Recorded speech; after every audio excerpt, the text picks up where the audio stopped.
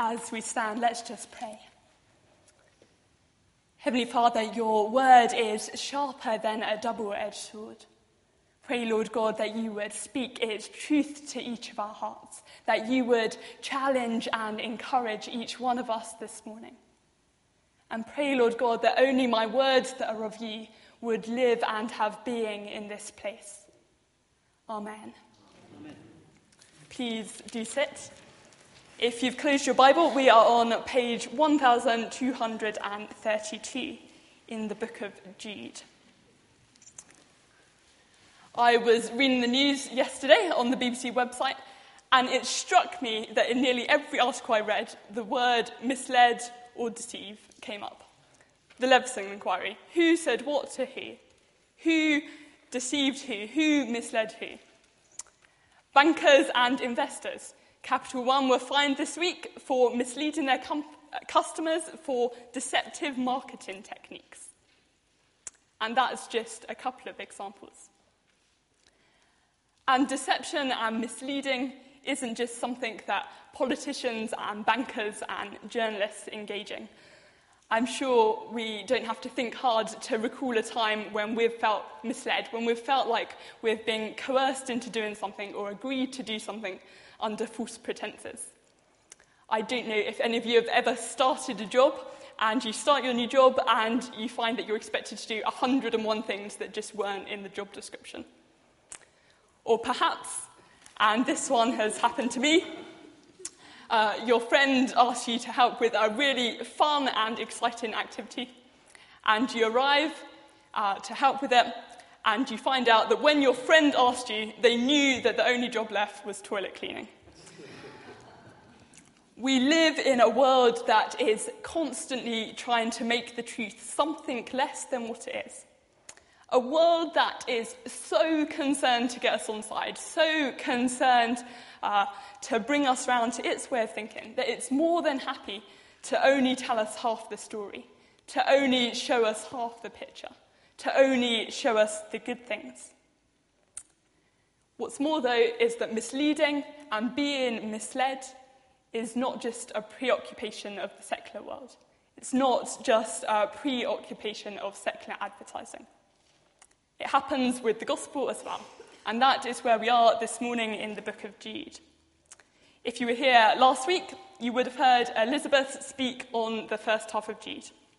The false teachers believe that because they are under grace, their sins, past, present, and future, will be forgiven. They think that they are spiritually superior. They are using grace to justify continuing in their own ungodly and wicked ways. If we look to verse 15, the word ungodly occurs 4 times in that verse, to convict all the ungodly of all the ungodly acts they have done in the ungodly way, and of all the harsh words ungodly sinners have spoken against him. Jude is not just mentioning ungodliness in passing. It is the substance, the core of what he has to say. As far as Jude is concerned, judgment is not far away. It's nearby both in time and in concern. Here, Jude is quoting the prophecy of Enoch, a popular Jewish text. According to Genesis 5, Enoch is of the 7th generation after Adam, and he is a man who walked with God. The book of Enoch's not in the canon, it's not in the Old Testament. But the fact that Jude quotes it here, we can reasonably assume that it would have carried credibility and authority. For the recipients of Jude's letter, for the true believers, these words had meaning and impact. The judgment that Enoch spoke of wasn't just a thing of the past. It wasn't just something that was for then. It was real and it was present. It mattered there and then, and it mattered because of the ungodly. The repetition of ungodly and all make this powerful and sobering stuff. As far as Jude is concerned, the judgment of the false teachers has been prophesied. And yet, even though it's been prophesied, in the face of judgment, they still continue in their ways. The false teachers speak harsh words against God. They grumble. They find fault. They moan because they find the standards of God too high. The truth of God's word and the challenge of the gospel are just too difficult for them. And so they take the easy path. They continue in their ungodly ways. They flatter themselves. They big themselves up. They make themselves feel okay about their shortfallings. They take advantage of others, misleading them with a dressed-up truth. Jude's words on the subject of judgment and against the false teachers are sharp. They're not words that I, and I suspect you, like to engage with. But we have to. And Jude calls us to action. Jude has spent the best part of the first 16 verses of his letter warning of the threat of these false teachers, of condemning their ungodly ways. And now in verse 17, Jude turns his attention. He does a very big but. But, dear friends, it's as though Jude is saying, enough about them, enough about those who have been led astray, about those who don't have the Spirit. Now, more importantly, about you. You have the Spirit, and because you have the Spirit, this means that you are able to persevere in the face of these false teachers. How, then, are we to persevere when confronted with people whose understanding of the gospel is distorted, or people whose understanding of the gospel is absent? What are we to do when we are being mocked and ridiculed for our faith? Well, according to Jude in verse 20, we are to build ourselves up in that very faith, the most holy faith. The false teachers divide. They see themselves as an exclusive group, above everyone else. But Jude speaks of the faith of the true Christian believers as most holy. And I think this is really significant. The word holy means to be set apart. It's almost as though Jude is saying that the false teachers, they think they're set apart. They think they're above everyone else. But you who are the true believers, you that have truly grasped the gospel, you who know grace, you are really the ones who are set apart. Your faith, the faith where Jesus Christ is not just Lord, but also Saviour. This is the faith that is most set apart. So we should build ourselves up in our faith. How do we go about doing that? Well, the faith that is being discussed is a faith that is built upon the grace of Jesus Christ. And where do we find out about that grace? We learn about it in Scripture, in God's Word. And so we need to immerse ourselves in Scripture, to immerse ourselves in God's Word, to hunger for knowing more of this grace. We need to not just read the words on the page, but allow them to seep to the core of our being. Now, this is hard. Maybe it's not something you struggle with, but it is for me. I find it really tough to hear the challenges and encouragements and truths of Scriptures deep in my inner being. And so for me to build myself up in the faith, yes, I have to read Scripture alone by myself with God. But I also have to read it with other people. I have to read it with other believers. I have to read it with Christian friends. Why? Because my Christian friends are the ones that know me well enough, the ones that I trust to challenge me, the ones that can encourage me exactly in the way in which I need encouraging, the ones who will hold me to my word, who will make sure that I'm not all talk and no action. This is what grows my faith and strengthens me. This increases my confidence in who God is, in what he has done, and in what he can do. And so, continuing in verse 20, what else are we to do? Well, according to verse 20, we are to pray in the Holy Spirit. We're not to pray with constant demands telling God what he should do. We are to pray in a way that listens to God, in a way that seeks his will, in a way that's alert to his Holy Spirit moving. Now, I find it hard to get my head around the Holy Spirit. I find it hard to get my head around how prayer in the Spirit is different from prayer not in the Spirit. But what I would like to suggest is that prayer in the Spirit is prayer that comes from me wanting to be obedient to God. Prayer where I want to be obedient to God, not prayer where I want God to be obedient to me. Prayer should be about surrendering ourselves to God, about yearning to see God's kingdom come, about desiring to be vessels of his will being done on earth. And it means praying even in the times when we're faced with trials or persecution or division, perhaps most of all in those times. That is what I think prayer in the Holy Spirit is. Verse 21. We are instructed to keep ourselves in God's love as we wait for the mercy of our Lord Jesus Christ to bring us to eternal life. God is infinitely merciful. He bears with us when we make mistakes, when we get it wrong, when we fall short yet again. And so it's not that God doesn't reach out to us with his love. There's no greater expression of God reaching out to us with his love than that Jesus died on a cross for us. We have mercy through Jesus' death on the cross, and we wait for his further mercy when he returns. But we have to be active. We have to actively keep ourselves in that love. We have to actively respond to that mercy. We're not just to be passive recipients. We need to be doing something.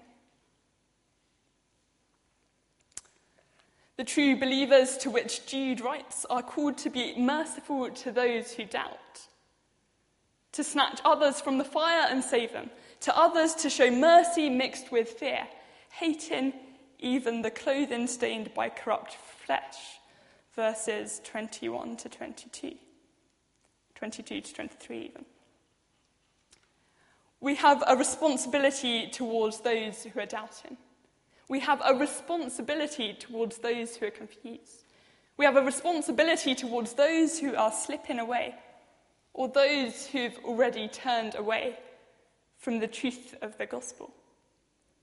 We are called to actively have mercy, and not just any old mercy, but mercy that comes from the fact that we who are Christians believe in and know a merciful God. Grace and mercy go together. One, the giving of what we don't deserve. The other, the withholding of what we do deserve. The false teachers didn't fully understand grace. Their skewed understanding of grace resulted in them making promises that they simply couldn't fulfill. Their words didn't match up with their actions. And so we need to be different. We need to live in and live out of and speak out of the mercy that we know in Jesus Christ. Now, Jude doesn't advocate a one-size-fits-all approach to those who believe in a distorted truth, who have turned away from the truth, or who don't know the truth. Instead, Jude suggests that some might need mercy that snatches them from the fire, and others might need mercy that's exercised with an air of caution. Mercy that's exercised in a way so the mercy bearer is not sucked in to the other person's way of thinking. So how then are we to discern which situations demand mercy and what kind of mercy they demand and how we should show that mercy? Well, we need to be aware. Sometimes I think all God requires of us is to sit down and have a cup of tea or a cup of coffee with someone, to sit down and have a chat, to sit down and listen. At other times, we need to behave more assertively. Sometimes people might just be appearing to be simply shut off from the truth. They just don't want to hear about it. At other times, I don't know if you've had this experience, but people actively want to get you round to their way of thinking. They're not just rejecting what you've got to say, but they're actually trying to turn what you've got to say into their way of thinking, to bring you over to the dark side, if you like. We need to be aware. And I think if, after prayerful consideration, there is something to be said, then we should say it. Sometimes, and I have experienced this, and I'm sure you do too, the right word from the right person at the right time, even if it is a bit bossy or a bit sharp, can serve as a wake-up call or a reality check. And in that moment, they might not be so grateful. But often, my experience is that I look back and I'm really grateful for those friends that had the courage to confront me, that had the courage to tell me a sharp word or two when I needed one. We live in a world where this kind of behaviour is hugely countercultural. I think we can sometimes live under the illusion that if we say anything to another that's remotely challenging or difficult, then we're not being loving and Christian. But that's rubbish. As society places a huge emphasis on rights, it nurtures independence, it nurtures individualism. We can do what we want as long as it doesn't affect anyone else, as long as it doesn't hurt anyone else's feelings or emotions. What right, then, do we have to fear in the life of another? Well, we have a big right. We have a big right because we have a responsibility towards others. Jude has made this very clear, verse 22 and verse 23. We have a responsibility to care for others, and caring isn't always nice. Surely, if we care for someone, what we most want for them is for them to come into a relationship with the one true living God. If this is the case, then we need to show mercy. And sometimes that mercy will be bold mercy. Sometimes that will be mercy that takes everything we have in us. It may well be painful for us and for the person receiving, but we need to show it. This is radical, and I suspect it goes against most of our natural inclinations. But it's the way of mercy that we're called into. Mercy that comes out of our relationship with God, out of the mercy that we who believe receive daily, hourly, minutely from God. That is the mercy we are called to exercise and express. This is quite a heavy-going and relentless passage. It may well be different for each of us, but I don't think it's hard to see how the context in which Jude is speaking into is similar to the context in which we each encounter. The challenges each of us face day by day are not always easy. Well, they're not easy. And the challenge Jude puts to us about how we should respond is not an easy one either. Yet, in a letter so full of fear of judgment and challenge to the true believers, Jude just cannot help but praise God. We're in verse 24 to 25 now. In the midst of persecution and judgment, Jude's confidence is in God. The believers to whom Jude writes can persevere, and they can persevere because of who God is. Even when we face challenges, even when we feel like we are battling with sin, temptation, the world around us, when arrows are flying against us from every direction, God can keep us from falling. Life in Christ is a journey, and it's a journey along which there are so many things that can trip us up. But God is bigger and stronger and mightier and greater than any of those things. The journey God calls us on is a journey of transformation. It's a journey of being transformed more and more into his likeness. If we choose God, we are able and we will be able on that day of judgment to stand perfect before God's throne. The end of the story, if you like, is completely different for the true believers. Jude has outlined the behaviour of the false teachers and the end that the false teachers will meet. He has outlined the ungodly practices and condemned them. And then from verse 17 onwards, he tells us the other story, the alternative way, the way of grace and of mercy, the way of truth. And in my head, the two ways just don't compare. The second way triumphs. Jude makes it completely clear that mercy can and does and will triumph over ungodliness and false teaching. The way of mercy wins because the way of mercy is at the heart of our relationship with God. God who is glory, God who is majesty, God who is power, God who is authority, and God who is all those things before all ages, now and forevermore. And the triumph of being able to stand perfect before God's throne doesn't just have to be at the end, on that day of judgment. It can and should be our confidence and our strength and our hope every day. It can enable us to show mercy moment by moment, hour by hour, day by day, minute by minute. It can enable us to triumph over ungodliness in small ways every day.